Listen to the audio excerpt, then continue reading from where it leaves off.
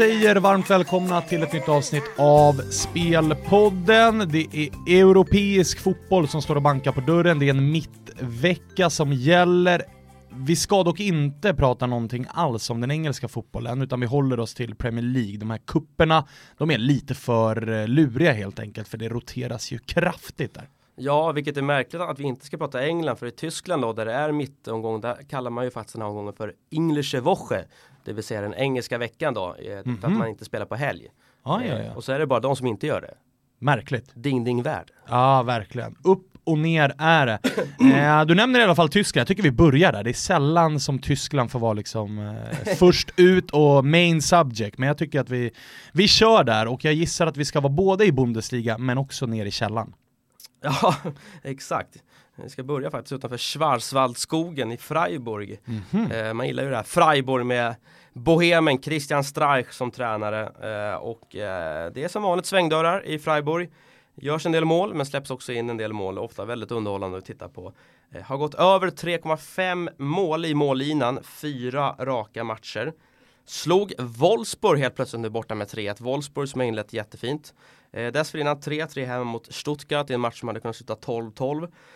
Och nu möter man alltså Schalke som på klassiskt Schalke-manér har ställt till det rejält. Jag vill minnas att man i fjol inledde med 5 raka förluster faktiskt. Okay. Och sen blev man ju 2 till slut ändå, Schalke. Nu har man inlett med 4 raka förluster. Så man kanske till och med vinner? Nej, det tror jag inte att man gör. Men Tedesco som är tränaren där, han är pressad. Hade inte mycket att säga till om såklart här mot Bayern då. Det är klart man kan torska mot Bayern München. Det är väl inte hela världen. Men nu så börjar det bli pressat här. Schalke är en stor klubb och ska ju absolut inte inleda med 4 raka förluster.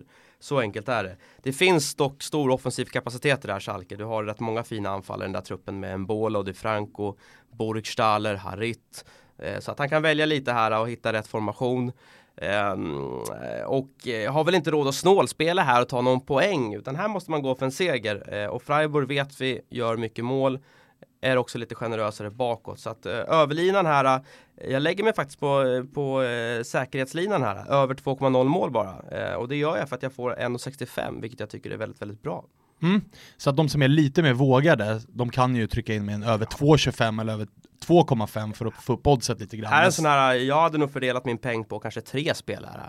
Lägg merparten på över 2,0, men klicka definitivt in det på 2,25 och 2,5 också, absolut.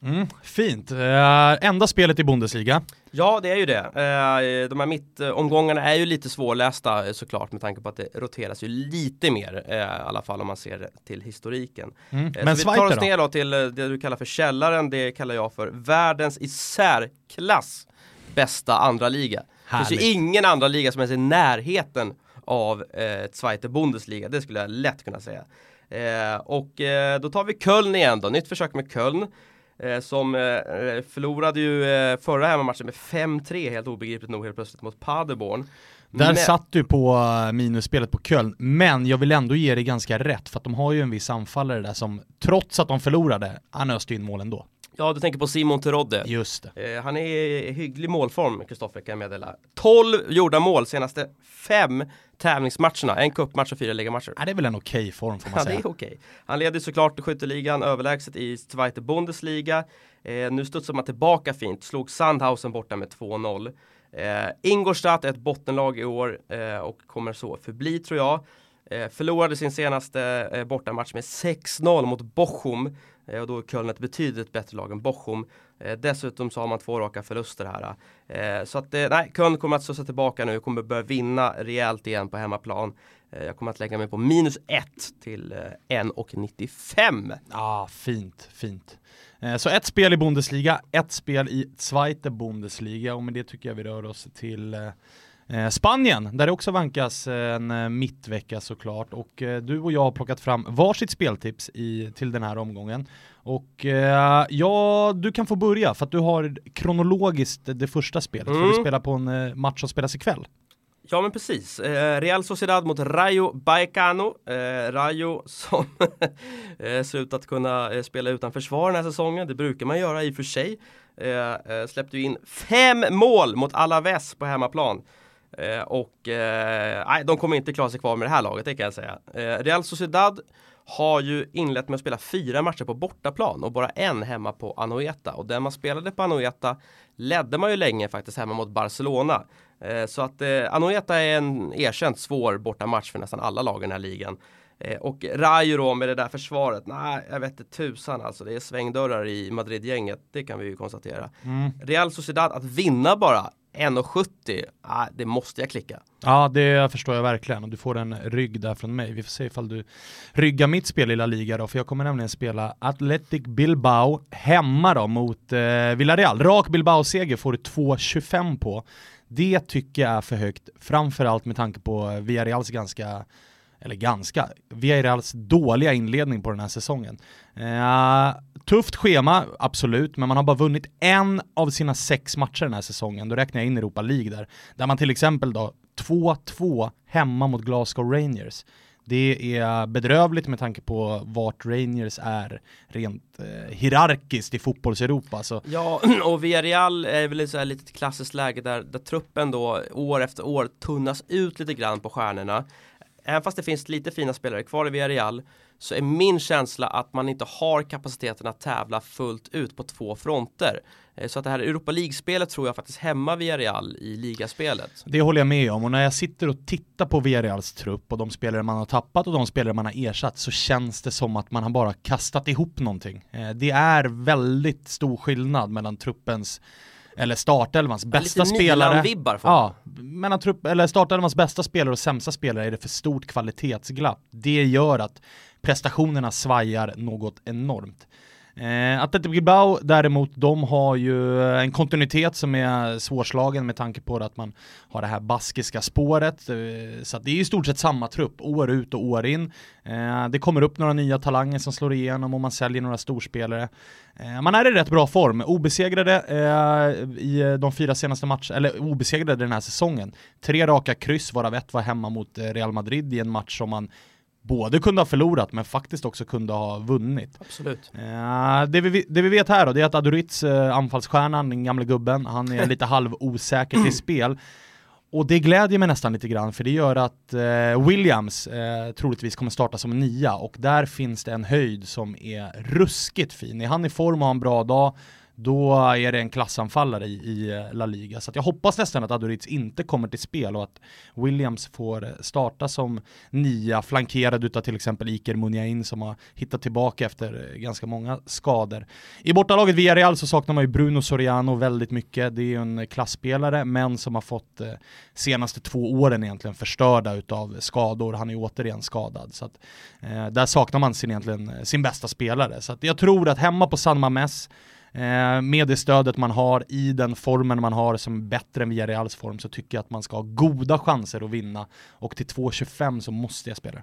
Ja, ett fantastiskt bra odds måste jag säga. Så att varsitt spel i La Liga. I Serie A däremot, där ska vi lägga ut en så kallad bombmatta. 4 spel, 3 från mig, 1 från dig. Det är ju en intressant vecka i Serie A med tanke på att det är en omgång mitt i veckan. Men alla medier fokuserar redan på helgen, för att lördagen inleds ju med Roma-Lazio, och efter det då 18:00 så är det Juventus-Napoli. Så det är en stor helg som väntar, så därför så har vi också en väldigt spännande mittvecka här, där spelare i de 4 lagen kanske lite halvrädda för att bli skadade eller så. Så att, vi får se vad vi rör där. Vi ska börja med mötet Inter-Fiorentina som spelas ikväll tisdag, där jag kommer återigen faktiskt, trots att jag gick bet i helgen, så kommer jag spela överspel i den här matchen. Över 2,5 mål får man 1,80 på. Och jag gör det väldigt mycket med tanke på gästerna Fiorentina, som har en offensiv som är superfin att titta på. Man vann stabilt senast med 3 bollar.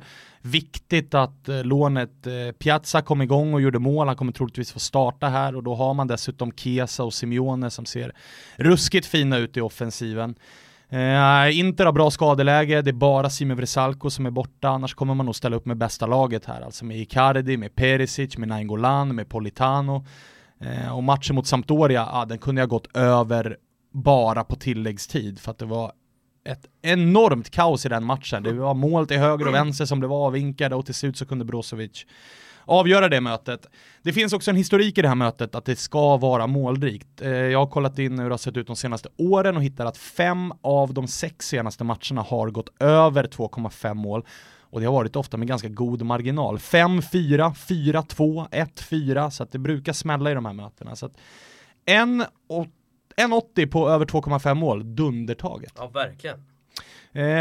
Ett intressant möte då, med tanke på det jag var inne på om helgen, är ju Roma mot Frosinone, Kviborg. Där vill du in och kika lite grann.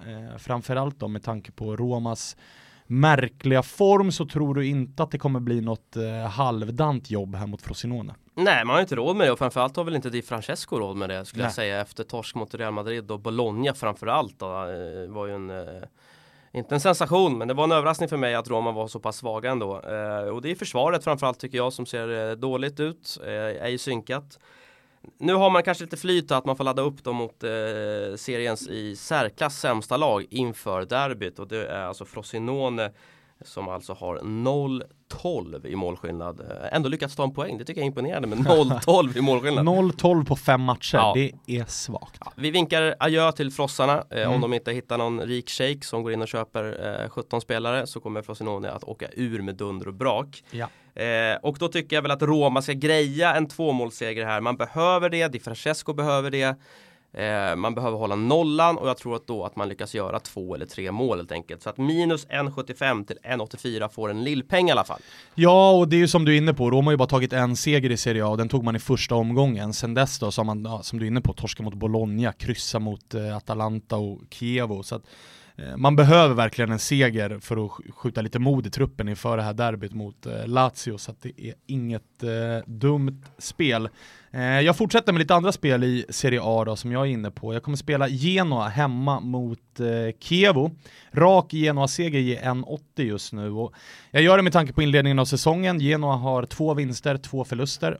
De 2 förlusterna kommer på bortaplan, och de 2 vinsterna de har man tagit på hemmaplan. Dessutom har man en glödhet anfallare i Krzysztof Piatek. Inte lika glödhet som Simon Liran där i Zweite Bundesliga, men han har gjort 5 mål på 4 matcher, Piatek, och det är bra för att vara för att spela i Genoa. Chievo däremot, de riskerar absolut nedflyttning. Man gjorde en bra insats borta mot Roma och fick med sig poäng, kunde till och med ha vunnit. Efter det torskar man med 0-2 hemma mot Udinese, en match som det är en sån match man måste vinna ifall man ska hålla sig kvar i Serie A. Man har bara tagit 2 poäng hittills, det är alltså 2 kryss vi talar om. Så att Genoa på hemmaplan, de har ett bättre lag, de är i bättre form, formstarka spelare, så att 1,80 på hemmasegern är tagen. Sen får sig också Atalanta en poäng, eller ett spel här hemma mot Torino. Det oddset är just nu 1,85, och jag tror att den här poängen man tog på tilläggstid borta mot Milan, att den ger väldigt mycket energi. Vi vet också att historiskt så är Atalanta ett väldigt starkt hemmalag. Man har ofta ett stort publikstöd, och i den här matchen kollar vi på skadeläget, så visst, Atalanta, Papu Gomez är osäker. Jag tror att han kommer komma till spel. Då är det ofta han som gör poängen, men jag tycker att det finns hyfsade ersättare där. Men det är framförallt Torino då, som saknar stora delar utav backlinjen. Mazzarri, tränaren, spelar ju med wingbacks i någon form av 5-3-2 eller 3-5-2. Båda wingbacksen då, De Silvestri och Ansaldi, båda är skadade. Dessutom saknar man mittbacken Lianco, och man saknar en offensiv nyckelspelare i Iago Falke. Så att det är ett decimerat Torino som var totalt utspelade hemma mot Napoli i senaste omgången, som ska åka och möta Atalanta. Så där tror jag Atalanta vinner. Jag får oddset 1,85 på det. Trevligt. Så 4 spel i Serie A blev det, 2 i Spanien och 2 stycken i Bundesliga. Det blev lite kortare avsnitt den här gången, men det blir ju så när Premier League tar lite rast. Ja, precis. Mitt Woche då. Så att, ska vi summera lite kanske? Tycker jag. Freiburg-Schalke då, över 2,0 mål till 1,85. Vi spelar Köln minus 1 till 1,95 hemma mot Ingolstadt med en stekhete Simon Terodde i Köln. Real Sociedad att besegra Rayo till 1,70, och sen då minus 1,75 på Roma hemma mot Frosinone till 1,84. Fint. Jag har ett spel i Spanien. Det är Athletic Bilbao. De ska spöa Villarreal på hemmaplan. Rak Bilbao-seger ger 2,25.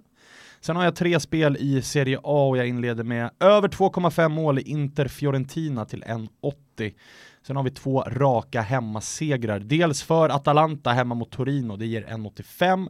Och också för Genoa hemma mot Chievo, den ger 1,80. Det var allt vi hade att bjuda på för den här gången. Tack för att ni har lyssnat. Tack också till våran huvudsponsor Unibet. Vi hörs igen till helgen, då är Premier League tillbaka och så också alla andra ligor.